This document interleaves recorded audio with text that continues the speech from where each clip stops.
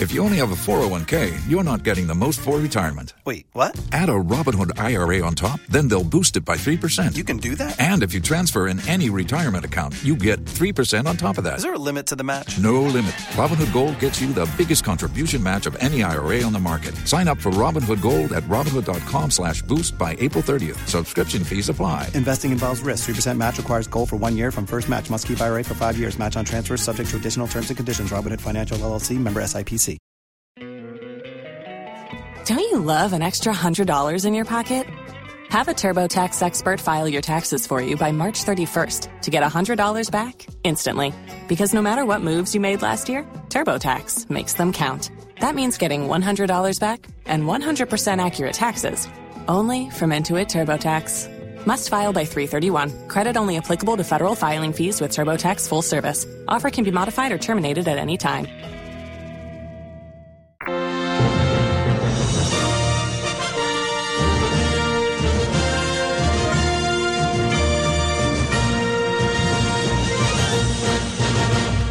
You're live on Joy 99.7 FM. This is Ghana Connect. So yesterday there was a third forum in Tamale where the e-levy, of course, was a hot topic. At this forum to sell the e-levy policy, the finance minister made a bold declaration. The warnings are there that if we don't change our attitude and our common humanity for each other, we will perish. And it's fascinating these past 3 weeks, because what do? Because of our arguments and all of that, Ghana gets downgraded. The downgrading is not some technical thing. It means that if I go out there to try and get $1 billion, now I'm going to pay $50 million more a year. 10 years, that's $500 million more. Because we are arguing, and our people that we have sent to universities are also arguing, not looking at the reason why we have educated them and looking at the data and the consequences of what we do. We are not going to the IMF. Whatever we do, we are not. The consequences are there. We are a proud nation. We have the resources. We have the capacity.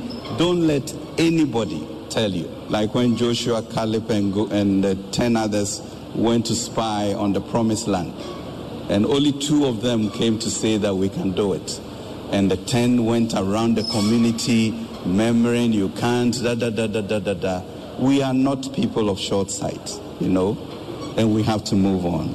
Okay, so let's think of us as who we are, a proud, strong people, the shining star of Africa, and we have the capacity to do what we want to do. So that is the finance minister there at this forum yesterday. Some very strong language. Perish, he says, we may experience if indeed we don't show our common humanity and put our shoulders behind the e-levy. And then he was bold to go on after that to say, even with that warning he's given us that we may perish, we will never go to the IMF. That's a very bold declaration, right? And so tonight we're connecting Ghanaians home and abroad for a conversation, because this is fundamentally about us, the people. This is Ghana Connect, and that's what we do. We ask the fundamentally simple question: what is your alternative? What is your alternative? I mean, the question about e-levy or not, we've asked that question on Ghana Connect many times, with different framing of the question. The overwhelming majority of you have told us in many of the polls we've done that an overwhelming no, you don't support it. And so we're not even asking the question whether they support it or not. So we're asking a simple question in another poll we've done today. What is your alternative if the e-levy is not an option to save the economy? Should Ghana return to the IMF? Simple yes or no will do.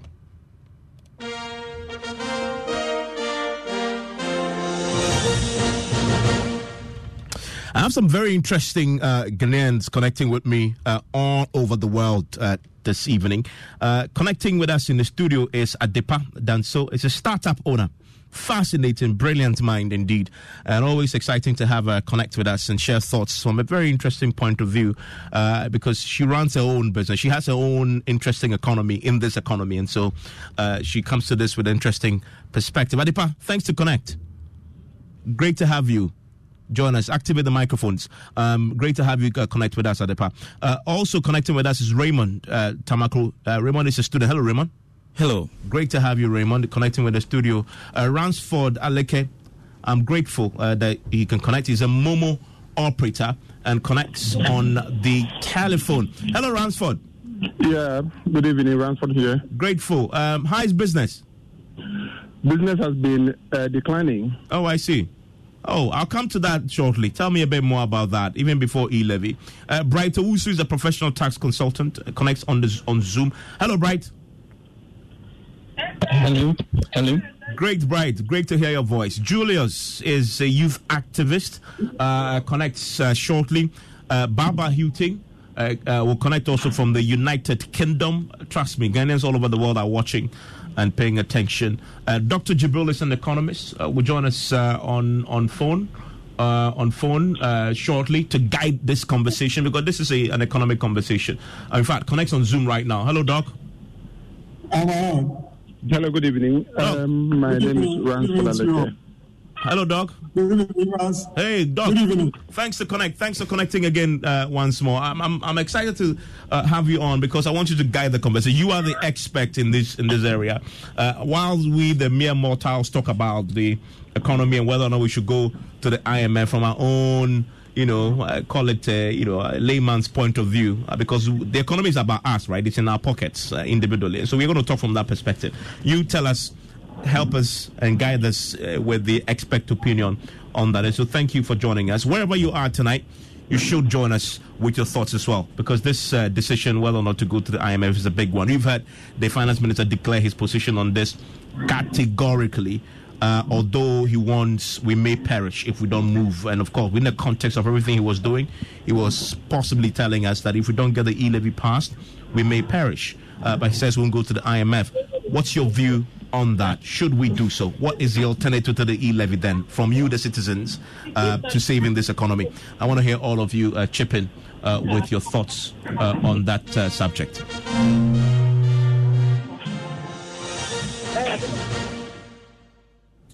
Okay, I want to start from the studio. And by the way, I'm excited to also be joined from Bolgatanga. By the way, listen, let's make this a national conversation. A good friend of my colleague with the A1 Radio in Bolgatanga is also connecting in the studio.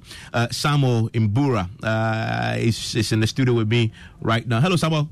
Evans. Great. What are the people of Bolgatanga saying? I've not heard Bolgatanga talk about the e-levy at all. Yeah, a whole lot. You've been on radio there. Yeah. Right? What's the sentiment there? A whole lot of responses from Bolgatanga. And I can say with correspondence into radio, talk shows, into the streets, I can say on the scale of 100%, almost 90% are against the e-levy. Oh, I see. That's what I can say. Very interesting. We'll get your thoughts on the big question. Okay. Adepa, thanks for connecting again in the studio. Let me start with you. You run a business, okay? So let me start from that question. You had a finance minister, right? It's pretty scary when you hear your own finance minister use the word perish as a warning, okay? And then says after that, first of all, give me your reaction as a business owner, as a young business entrepreneur, when you hear your finance minister say, we may perish if we don't, act and get the e-levy passed. How does that come to you? How do you react to that as a business owner? Well, I think it's mixed emotions, because a lot has happened over the past few weeks, and for me, I honestly do not know how to react, because it's more like, I think I've said this before, that there's growing apathy amongst the citizens, because whether you opine or not, it's more like your opinions don't matter anyway, because he's already made his own statement. So whether we contribute or not, it looks as though the upper hand is going to have their way anyway. So I really do not know how to react. Interesting. I mean, give me the business owner's point of view then. You must have a sense on where you're coming from. Well, first of all, let me put this question this way. Does it scare you, thinking about your business and its survival, when the finance minister says you may perish if you don't get a e-levy passed? It does, because I don't think that any business operates on its own or on an island, because the economic atmosphere in any country is necessary for you to thrive as a business owner. And so if the option is that, from the finance minister is saying that we are not going to go to the IMF for any assistance. So it's either the e-levy or nothing.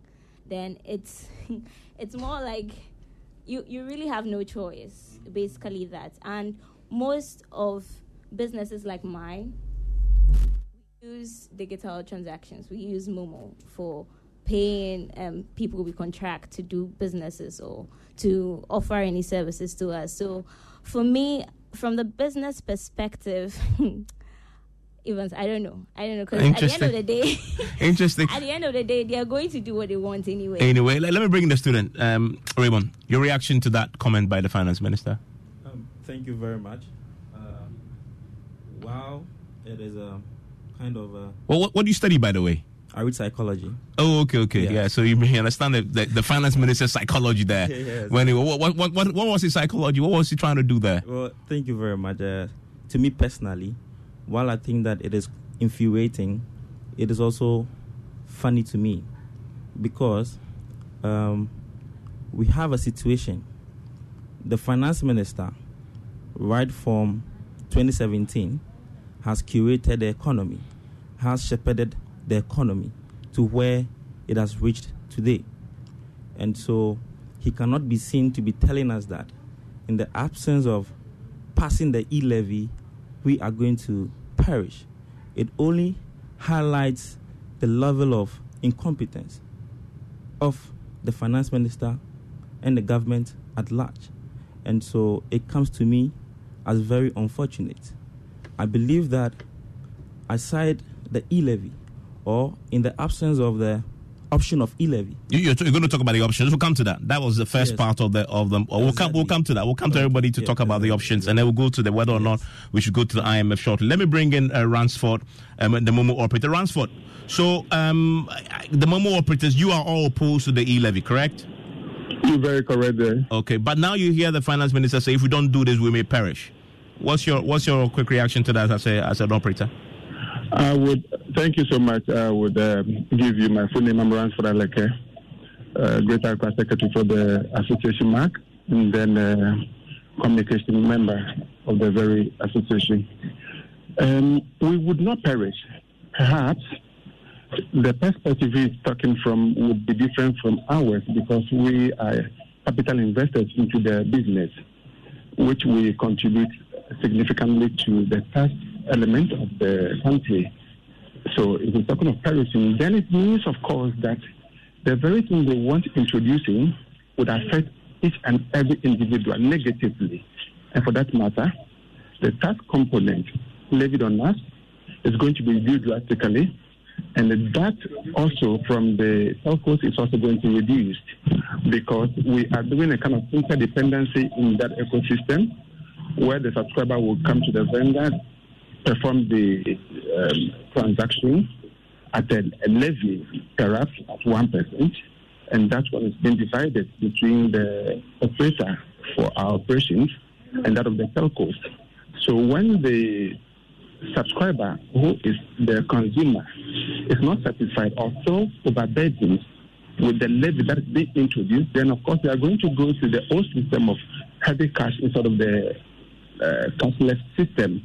And for that, the revenue that is even budgeted from the operations of the mobile money operators is going to reduce drastically. For instance, the year 2000, the operations put together with the 10% of tax from us yielded 250 million Ghana cedis to the national conference. So when the subscriber is not interested in the operation any longer, that 250 is not even going to be realized by the government. So you're saying that even the warning that we may perish doesn't move you at all? No, It doesn't. Okay. Stay with me, Ransford. Let me bring in Bright professional tax consultant on this. Bright, what's your reaction to that comment? I think it's quite unfortunate for the finance minister to come out with such comments, especially we, the youth, that we are looking up to them for them to do something for us to at least come and continue. But if you come on air to comment that if we don't go or if we don't accept e-levy, we may perish, it means that there are no alternatives for us. And it means that whether we like it or yes, we still have to accept e-levy. And it means that you are just forcing us to accept something that will have negative impact even on the economy. So if he's saying that we may perish if we don't accept e-levy, and then there's no way for us to go back to IMF, then it means that they need to just maybe sell the economy or sell Ghana and then give us our share, so that when we are perishing, at least we know that we are not losing all that we have in this country. So I think they have to take measures into consideration, because they have the power to determine how the economy will go, and then they have all the things to be able to make sure that the average youth or the upcoming people will have a better future. And if they don't do that for us, then it means that, as he's saying, we may perish, and they are the one driving the boat. So if he's saying that we may perish, he knows more than we do. So I think it's up to the government to look for either alternative or try to come to some compromise and then go to IMF finally, and then maybe we may learn something from them and then move on. So I just heard you pitch an alternative. You say if it's what the Prime Finance Minister makes it seem, as in we will perish, and the other alternative you said was to what? Sell the country? Yes, but if you're going to perish, what are we going to get? At least when you sell the country, then you will know that we are perishing. Maybe if a good buyer will come and then invest, and then you'll be able to live. Who knows? But if we are leaving us to perish without any alternative, then I think that is bad. I mean, let's explore the other alternatives there. I mean, that's just a very interesting alternative from Bright. But let's explore that first part of the question, because I hear all of you categorically saying no, which is what has reflected in all the polls we've done. Adepa, so if not the e-levy, what other alternative is there? I mean, I don't. Do you agree that we should maybe mortgage the country and simply go? Maybe, but seriously, what's the other alternative? Well, I've been thinking about it, and I think people do not necessarily have a problem with the fact that government wants to take taxes. It's just that the trust is not there from precedents, right? Because if you've given somebody money consistently and they are not using it for what is intended to be used for, and then they come back again to say we are taxing this again, it's just that people don't see accountability, and you're trying to tax a digital platform where almost everybody uses that as their means of transaction. And I don't think that the e-levy necessarily is bad, because there are a lot of businesses that operate using mobile money. But the question is why we are shifting the entire financial burden on the consumers directly. And I think that's what people see to be insensitive and unfair. So if you are saying that it's either that or IMF, then it means as a financial institution, they've not done their job well, because there has to be an area of options for people to choose from, or for people to make informed decisions. And that's why we want to have this conversation from a citizen's point of view. So the citizens generally, from what I've heard, believe we don't want to pay the e-levy. So let's talk about alternatives now. Let's assume our managers of the economy, they don't know what they're doing. Okay, so let's give them alternatives. What will be your alternative if you're not doing the e-levy? What should the alternative be? Well, I don't know about going back to the IMF, because... But we'll come to the IMF so I want to hear all the other options before we go to whether we should do IMF or not as your last option. Because it appears for this government, they've declared no IMF. But others have said, and a lot of reports that say, listen, the only alternative now as a last option is the IMF. Okay, so let's explore all the other options on the table before we consider the very last one, which is the IMF, which is exactly how we are approaching this conversation. So first, what are the other alternatives on the table from a citizen's point of view and a business owner? Well, I'm not like an economics expert, but I think there has been like a series of complaints about us not having like a really good tax system where we have enough data to ascertain who and who should be paying taxes. So I honestly think that if we concentrated on that to get like a very adequate data on the number of businesses in the country and how we can tax these individuals, whether it's in the formal sector, the informal sector, then I think that's a much better approach, because that way at least we can track the number of businesses that are operating and should be paying taxes. Because I think that has been the problem, that there's not enough data to really track a lot of informal businesses that are not white collar jobs. So for me, I I think that there could be a way around the e-levy, but I don't know about the IMF. So I think the best option for me would be to really look at our tax systems and the data available to have adequate data. That way, we can track the taxes that come in or not. What do you say, Rema? Okay, thank you very much. I believe that there are credible alternatives, but the government has decided to pussyfoot around the whole situation. Now, one, we need to cut down expenditure. That is the first approach. Government said they've cut down 20 billion as a result. It is not enough. Okay. We're in a country where already citizens are overburdened, but we have our president who is traveling on private jets, and I understand that he's out of the country again, and then he's chartered a private jet that is $15,000 per hour. That is a humongous amount, and so we need to cut down expenditure. Now, if you look at the 2022 budget, budgetary allocation to the presidency alone is $3 billion, half of what e-levy is going to, accrue for us. And so the first step is to cut down extremely on expenditure. 2, corruption. We need to make corruption a high-risk enterprise. An Auditor General's report has indicated that in 2020 alone, we've lost $12 billion to corruption and its related activities. Now, CDD, Center for Democratic Governance, they have also indicated, or in a report that was outdoored or released as far back as 2018, indicated that we lose $9 billion yearly to acts of corruption. And so, 1, we need to cut down expenditure. 2, seal all corruption loopholes and ensure that it is a high-risk enterprise. 3, we need to stop granting, irrelevant tax waivers to companies on basis of, family and friends. In 2020 or 2019 or so, the president granted a tax waiver valued at over $25 million to a person who is purported to be his cousin to establish a hotel in this country. Those allegations were made on the floor of Parliament by the minority. That was rejected. Exactly. So it remained an allegation. But I hear you. The minority guys raised it. It became an issue in the media. But just for the other side, they reject that. That's how it played out. But I think the fundamental point you're making is that do something about your tax waivers. Exactly. About the exemptions that you grant. Exactly. You are in the same corner as the World Bank country boss who said that to my colleague George Jaffe recently. Yes? Which are the alternatives?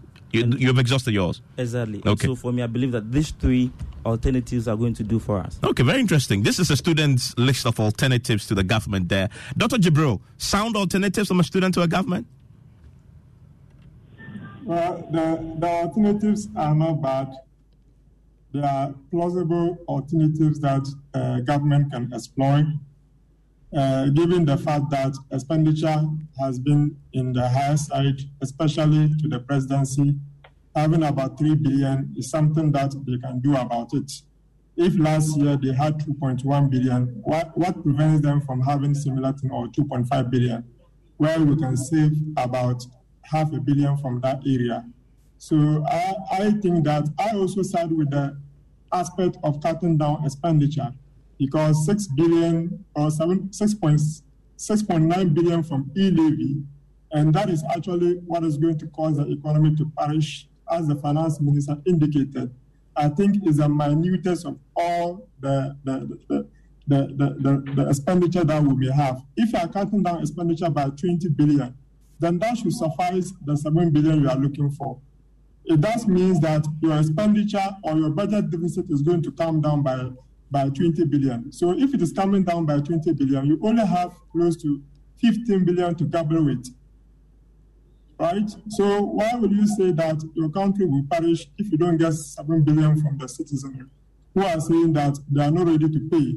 So we should exploit those alternatives, cut down expenditure, continue to close the gap in terms of corruption, continue to close the gap in terms of loopholes in tax revenue and all those angles, because there are a lot of tax avenues that has not been explored, that the government has to put in mechanism to be able to do so.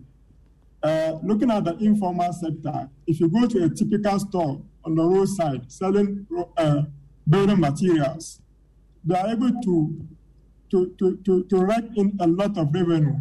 What measures is the GRA putting in place to be able to put all those group of people under the tax net? These are the people who are dealing with the real sectors of the economy. So we have to exploit those areas, generate more revenue from those areas, and put a stop to policies that will rather inhibit financial inclusion and destroy the digital agenda. Yes, of course, there are other avenues that the government can still exploit. For instance, the digital space, like the e-commerce. So if you even want to place taxes, we should focus more on e-commerce.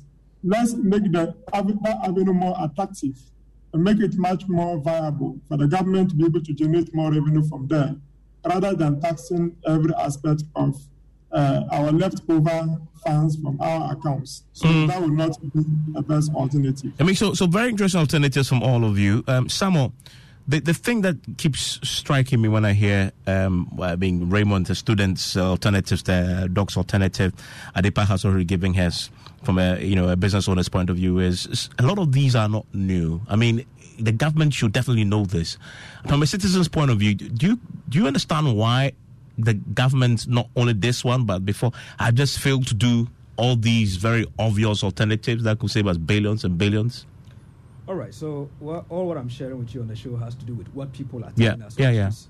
As a journalist, we go to the street to talk to people. Just this last Sunday, I was at the Royal House Chapel. The founder of that church was talking about the fact that our leaders will have to punish themselves a bit. So when they punish themselves a bit, Ghanaians will see that at least they are really sacrificing. So if they are sacrificing, there's no opulence, they ensure there's frugality in the system, they will gladly pay the taxes without hesitation. And that is what many people are saying. Like Adepa was talking about the fact that it isn't that we are difficult as Ghanaians not to pay taxes, but the fact that we are not seeing the financial frugality from those who are supposed to do that. They can engage in all the economics, semantics and whatsoever, but the fact of the matter is that the people actually want to see how you expend the monies that you take from the ordinary Ghanaian. Now, we are looking at the fact that the e-levy, which is a projection of about not up to 7 billion, cannot solve all the problems. I am much worried about governments posturing or proponents who are for this e-levy. They are posturing on this particular tax. Now, you hear them tell us that without e-levy, the Agric Ministry is talking about fertilizer for farmers. He said without e-levy, they are even roping in free SHS. During the town hall meeting yesterday, the finance minister spoke about free SHS linking it to the e-levy. Now, I had an MC in the Northeast region also talking about no e-levy, no Palugu multipurpose dam that government in 2019 actually cut short for its construction. So I'm afraid. Which is in your home region? That is in your Upper East region. Upper East. Which is your home region? Yeah, that's my home region. Okay. So you hear governments communicating on this issue, and I think it's more or less a communication problem because we know very well that the e-levy cannot solve all the problems. So why is it that you are still clinging on to it? Why don't you look at the available loopholes? My colleagues have spoken about the fact that you need to see the loopholes. They are citing the Auditor General's report. They are talking about the president's travel. We know that the president is traveling to Guyana and other countries within the week, and I've already seen some write-up by the Honourable Member of Parliament for North Thong, who is part of the Foreign Affairs Committee, also still raising concerns about the president's expenditure, in which we're told that it is under national security budget. So it is becoming worrying. The citizenry is becoming confused as to why government says that the projection for e-levy, in which we don't know whether we can actually achieve that, is about 7 billion. It's a projection, and the projection came out from the fact that during the lockdown and the COVID period, there were so many transactions on the electronic platform. So based on that, they think that maybe they can be able to rake in some revenue. So if we get some shortfalls, what happens? If we are not able to get the projected revenue, what happens? I think the economists can tell us more about it. But from the citizens' perspective, they think that, look, let's look at how the little that we have gathered in the country, the expenditure from government, let's cut it down. And by so doing, we'll be able to address some of these challenges. Adip, I want to take your thoughts on that comment by the Reverend Konchankra that the politicians must show us that they want to punish themselves a bit more before they can come to us and ask for more. I think one good way is for all of them to let go of their ex gratia. Okay. Yeah. And I think that from what he said, people don't see that you care because you are pushing the entire burden on the citizenry. So we don't see how our politicians are suffering or the people we have put in charge of our affairs are suffering because they are in V8s. They don't feel the potholes in the ground. They are only with us during election period. So for me, I honestly think that they need to show leadership in these times because the insensitivity is way too much. I mean, the diction, the language, the display and attitude and behavior is just telling the people that they have no option. You're going to do what you want to do anyway. And I don't think that's what happens in a democracy. Ransford, I mean, the mobile money operators, government says we need the money or we perish. What will be your own alternative? So if it's not the e-levy which you are against, what should government do instead of that? Thank you so very much for the opportunity again. I said earlier on that before e-levy, Ghana was what at all is the e-levy that without the e-levy we're going to perish. My good brother was citing a very good example that in the year 2020, the 12 billion was lost or was not accountable for. And the report captured from the controller and accountant general. You could quickly put a question to him with 50 million loss or waiver to a relative of the president over imported something which you said is just a rumor. Will you tell us that the 12 billion something we're talking about is also a rumor? If that is not a rumor, we're talking of 2020. What happened in 2021? And what's going to happen this year? So if we are losing that money, which you could not dispute that is a rumor, if we are able to keep those monies from going into individual pockets, that could have been, stopped, then of course we might not even need the e-levy. Meaning that what the e-levy is capable of doing from now, that very thing could have been done twice. If we're talking of 6.9, and we're talking of 12, almost twice of that money could put something on the table for Ghanaians. How are we going to perish? What of the other budgetary allocations you have made? To the point that without the e-levy, Ghana is going to perish. We are here. Look, let's go to the toll booth. Toll booth was giving this country revenue. It was just overnight. The minister decided, without any instrument, decided that the toll booth shouldn't contribute anything. So the toll booths gave us 72 million cedis a year. You say that one of the one of the alternatives is that government should restore the toll collections. Good. Aside from that, when you go to South Africa, the insurance companies own the banks. But when you come to Ghana, it's the reversal. Why can't the government look at that place also? There's much money there. So if the communication is centered only on Momo, where the lead of the economic team tells us that Momo wouldn't be taxed, Osler will come and tell us that 100 Ghana cedis is not going to be taxed, and the person who has 100 Ghana is rich. They have all confused everybody. So interesting point of view. So you can clearly hear citizens have alternative suggestions for government. The question is the government willing, able, capable to pursue these alternatives and abandon the e-levy? Let's now look at the final alternative, IMF. We put the poll up for you to chew on that because we've had the finance minister say no, never, no IMF, not. But we must have a say on that, should we not? We put that poll question. You've been telling us a few things. Time to hear you.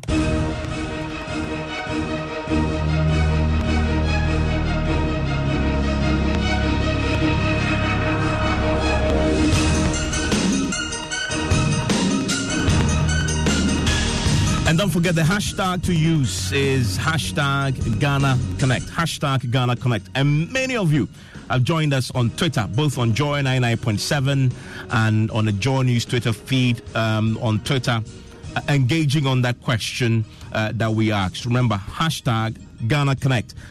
Manuel Granting is with Manuel. What's the question that we asked again? So this is the question: what is your alternative if the e-levy is not an option to save the economy? And that's the question that we asked. Should Ghana return to the IMF? So that final point is what we were asking you to engage with. Should Ghana return to the IMF? You, of course, you've said to us you don't want the e-levy. Okay. What are the options? That final option. Should Ghana return to the IMF? Which yes of our pages? Yes or no? Which of our pages are you on? The Joy 997. Okay, FM. so Joy 997 FM. Exactly. What was the reaction there? So almost an equal split. Almost. So you have 54% of the people who responded saying yes, let's go to the IMF. Remember that when we asked the question of whether people wanted the economy to collapse as the so if the economy was going to collapse, will that get you to support the IMF? They were still saying no. I mean, we had 92% saying no. Yeah, but this time even if the economy is collapsed, we will still not support the IMF. Still not support the e-levy. Yeah. And now the numbers have reduced. You're having 54% saying that, well, go to the IMF. 54. Go and to the IMF. 46% saying no, don't go to the IMF. Okay, so majority say, small majority say go to the IMF. And then but it's very close. So it's not that straight up. I mean, it's interesting. What about Joy News? I think Joy News is more fascinating, right? It's more close. I mean, because Joy News, same question. I have my Joy News poll. I mean, the last time I clicked on it, it had 50-50. 50% say yes, go to the IMF. 50% say no, don't go to the IMF. And in the past 40 minutes since we started the show, well, that number has changed, or if you like, the percentage has changed. We have 52% saying yes, go to the IMF. Okay, so 52% now say go. Okay, and then 48% say that no. So it's very close. Very, very close. Okay, very, very interesting. I'll see how that reflects in the show. But let's read some of the comments on the back of these Twitter, the Twitter poll that we've just told you about now. And don't forget, hashtag Ghana Connect. What are people saying? Well, so King Disease the Third says that excessive tax exemptions or holidays should be looked at. Most foreign businesses are not paying taxes. And the most annoying part of it is that they don't pay workers well. Again, government should seal the loopholes in a tax net. Government should cut down the size of its administration. Hashtag Ghana Connect. Bob on Twitter says, reopen the toll booths and increase the booth fee, the booth fare. Reopen the toll booths and increase the toll fares. That's an interesting one. That's Bob there. Kofi Darlington, our leaders should focus on increasing production and processing of abundant raw materials, and also reduce their incessant spending and corruption. We've had that alternative also. Exactly. Well, Awing Tuma says government should reclaim the tax exemptions, ban foreign travels by ministers and himself, cut the size of government by 50%, strip some of the allowances for Article 71 office holders, and then go after individuals cited in the Auditor General's report. And you know what I like about this? He bullets the alternatives. Exactly.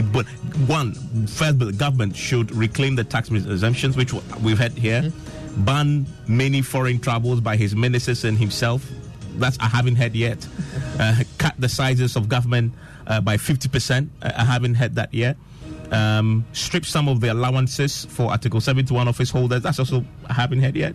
And then go after individuals cited in the Auditor General report. I haven't heard, etc. But I like a few of the things that Awing Tuma on Twitter has said to us.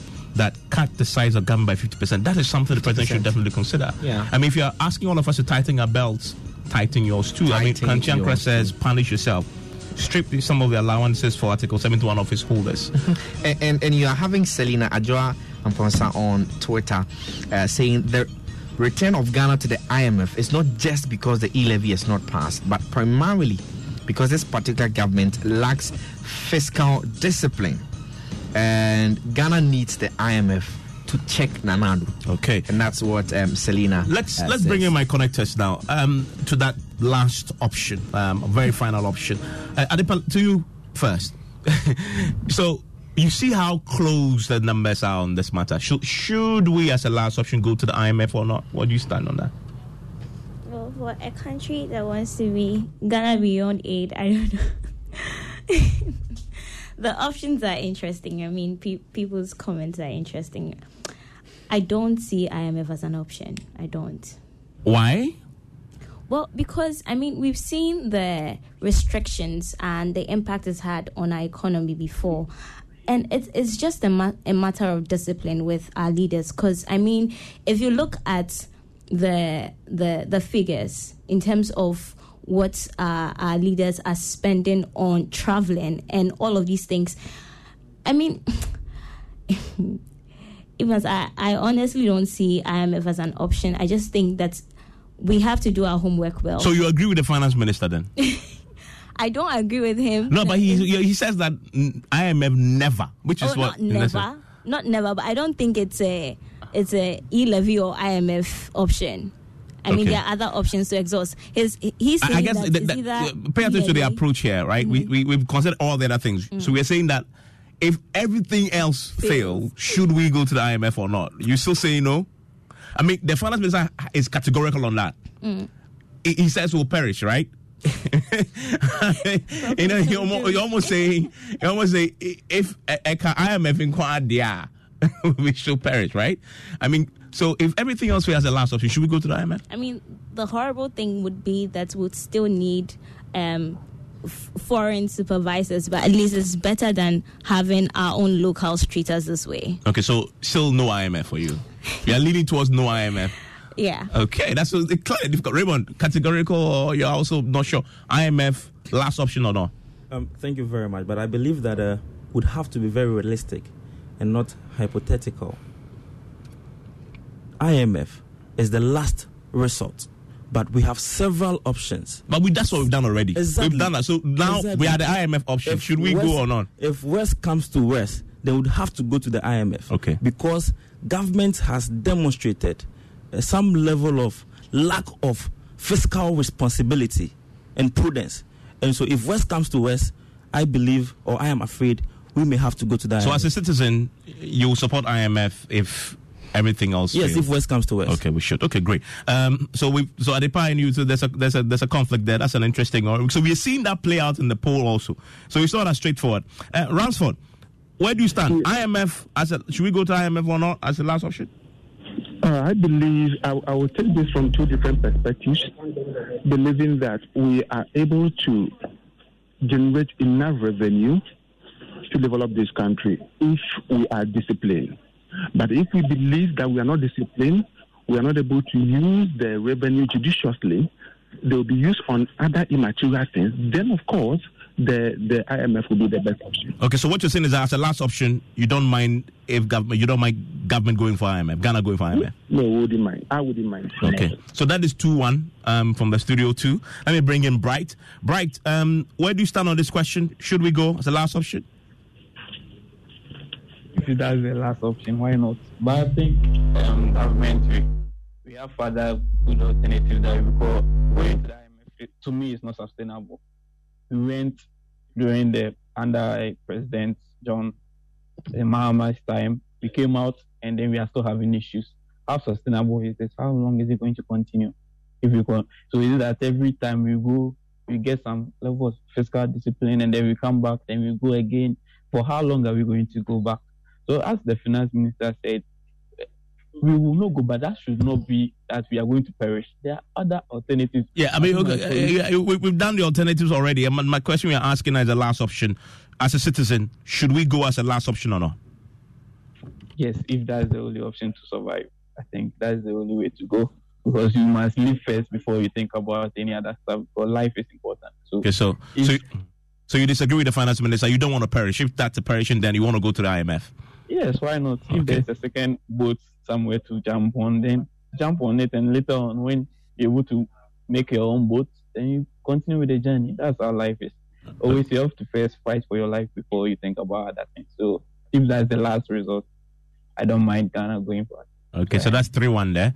Let me bring in Dr. Jibril Ibrahim Mohammed with the UPSA. Doc, where do you stand on this question? Evans, good evening once again to our listeners. Well, government over the years have not shown good faith in terms of IMF programs that they have received. If you go to the IMF, you are looking for policy credibility. You are looking for it to be able to help you streamline your economy and manage your fiscals very well. So if you have gone to the IMF for about 17 times and you say not disciplined about your fiscals, I'm wondering how the 18th time will help to build your economy. Even though going to the IMF does not make you a bad boy because of the above reasons that I have stated. However, there are other things that you can benefit because as it stands right now, we have been downgraded by most of the credit rating organizations. So if we are downgraded by the credit rating organizations, the possible effect is that you are going to have a better way of managing your affairs. You are going to have a better chance if you should go to the IMF and be given better conditionalities, or you are given a better fiscal responsibilities to follow. So government can just try to swallow its pride and decide to go back to the IMF if it is the condition that can help us to be able to streamline our activities.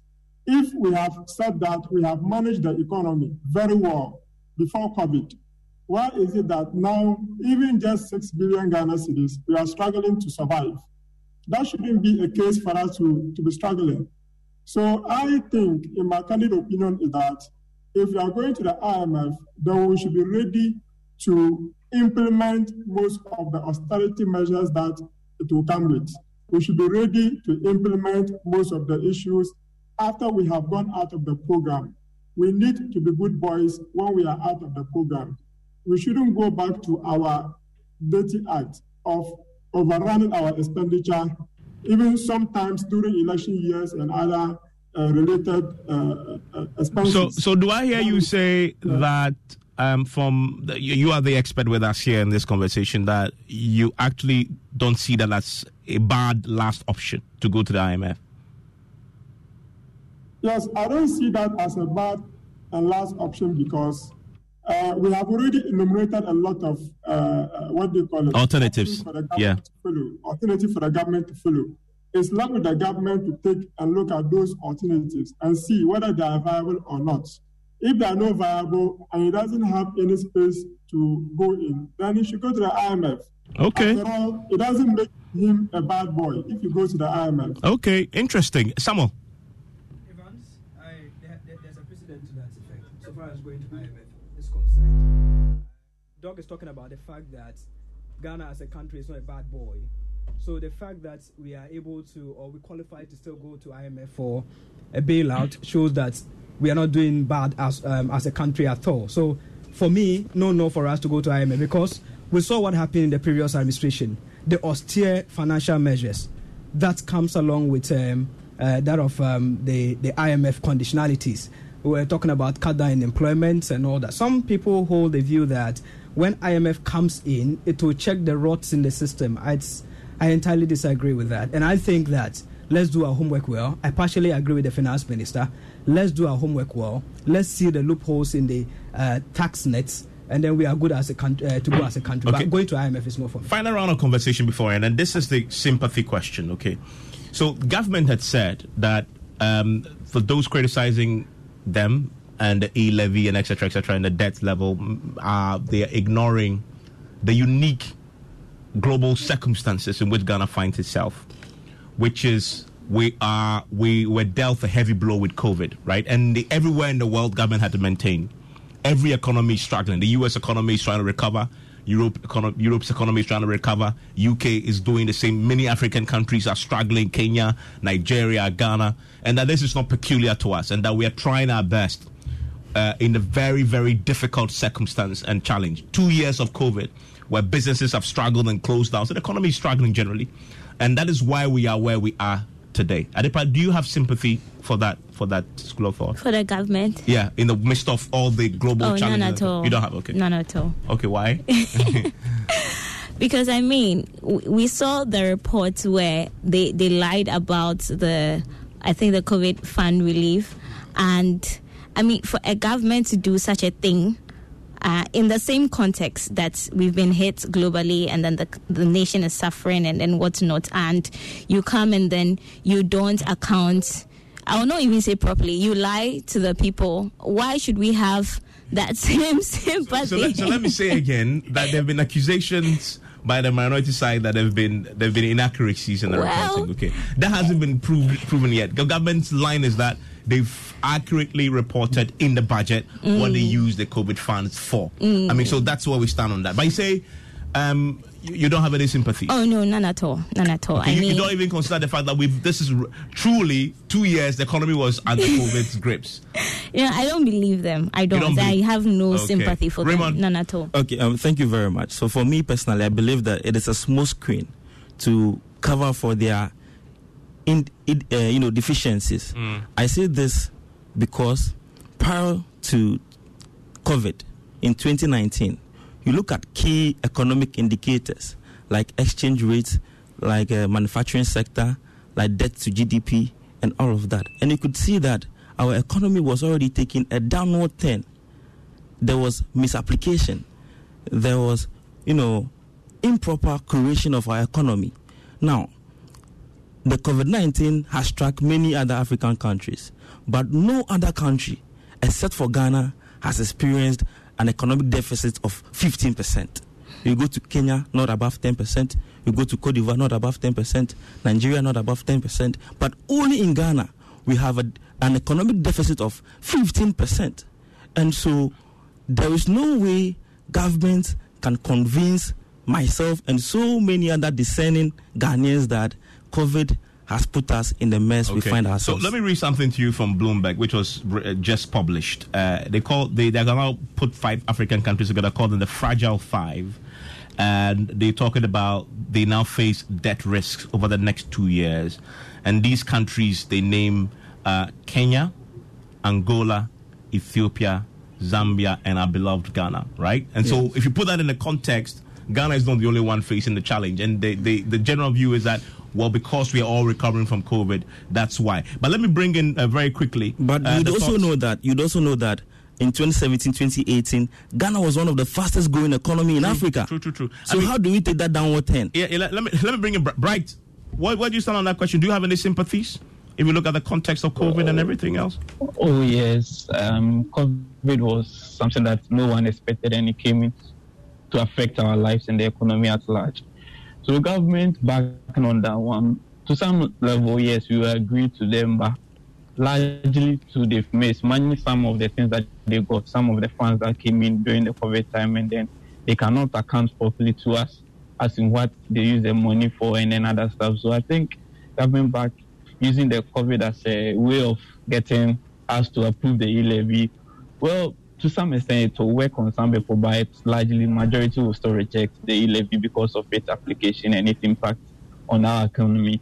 So I think the government can do better. They can make sure that they put in the policies, and then the laws, we have various laws that we are not applying them. And then I think they can take advantage of all those capital gains and all those things.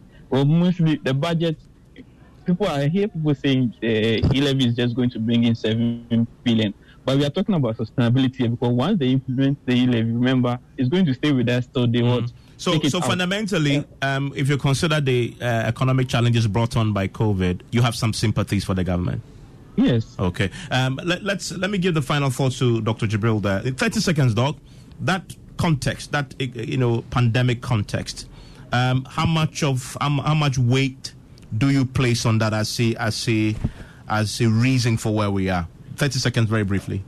Well, COVID has had a devastating effect on most economies, including Ghana. We grew at 0.4% during the COVID period, and afterward we grew about 4%. So I believe that, well, in as much as COVID has done harm to the economy, it should not be entirely be blamed for the fact that Ghana is going backward. But I believe that if we stand on our grounds and grow the economy in the best way, we will not have any challenges. Fascinating thoughts from all citizens, indeed. You're proving that you are really not spectators. Thank you, Adepa. Grateful that you joined me. Raymond, Samuel, my colleague, you're always here with me. I'm interested to hear the views from Bolgatanga.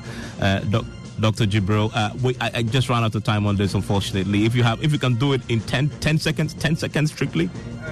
In as much as I don't have some compassion for government, so far as COVID is concerned, the fact that $430 million was given to us by the World Bank, who spent about $305.42 million. Yesterday, I was at the press conference. That was by the Health Ministry, and they were talking about some of these figures. But I must say that globally, Ghana and Korea, I think so, I stand to be corrected though, have been globally accepted as countries that have managed globally, the entire world, manage COVID-19 well. And I think government deserves a pat on that. Ransford, Bright also, and all of you who joined us on Ghana Connect with your thoughts on this very controversial consideration of the IMF as a last option. Enjoy the rest of your evening.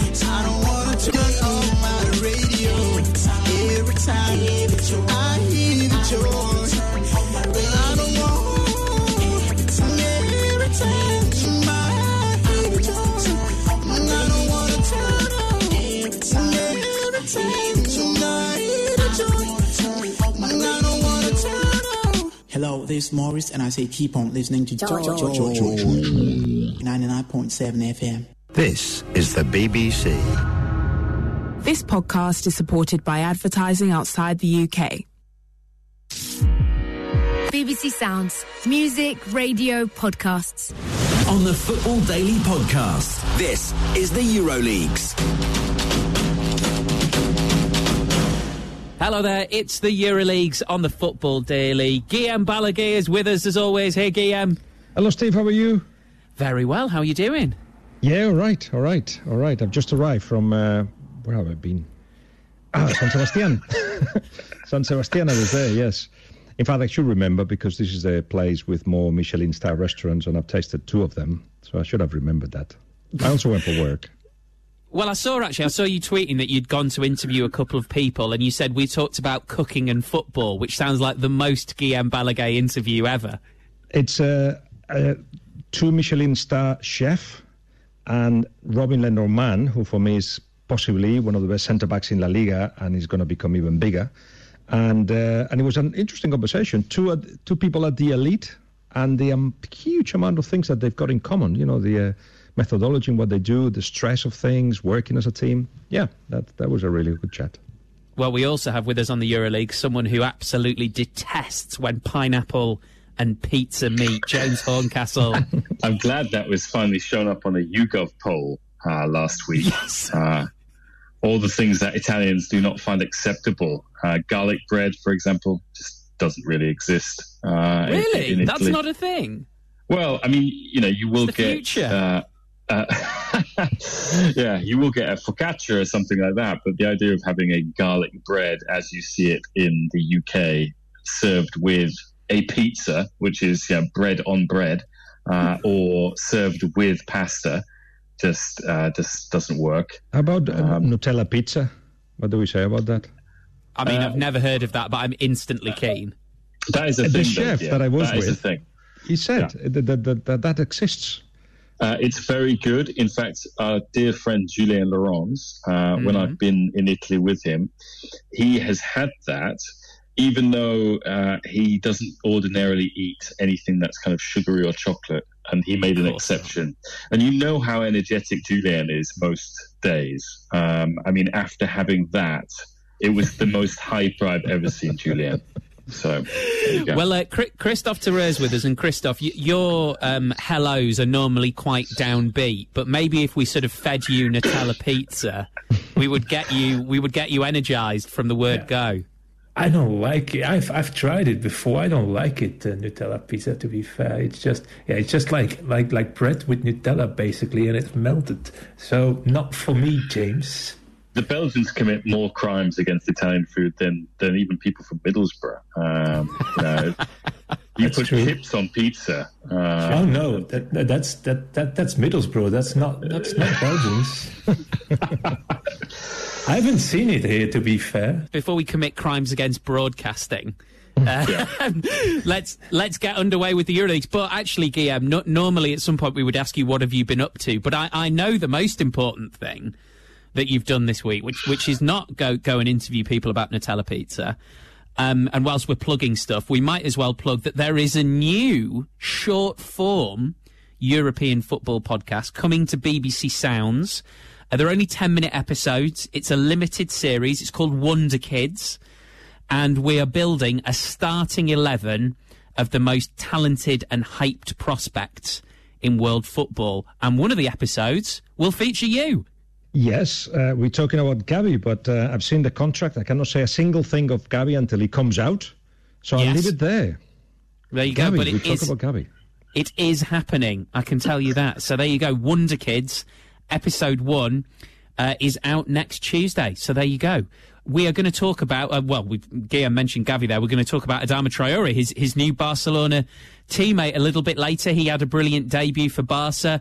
We'll look at the Copa del Rey semi-finals. Manuel Pellegrini, remember him? His Real Betis team have taken a step toward the final with a first leg win against Rayo Vallecano, who are a club at the minute knee-deep in controversy. So we're going to get into that. We're going to start, though, with Cristiano Ronaldo, because he's going through his worst club goal drought since 2010. That was his early days at Real Madrid. He was dropped for Manchester United's 1-1 draw with Burnley this week, but this is the EuroLeagues, so we're not going to really talk about the game with Burnley. We thought we'd approach this from a EuroLeagues perspective, James, and perfectly, you actually spoke to Leonardo Bonucci for The Athletic at the back end of last year, and I thought that was quite a telling interview about what has become almost one of the culture wars of British media football at the moment, which is Cristiano Ronaldo. When he scores a goal, he's amazing. How can anybody possibly question him? And when he doesn't, he's a terrible influence on this team. Look, I think Bonucci was interesting because he said that when they signed Cristiano, obviously they'd won 7 league titles in a row. They'd been to a couple of Champions League finals. And he was supposed to be the missing piece. And just by signing Cristiano, it had a psychological effect on the group, which was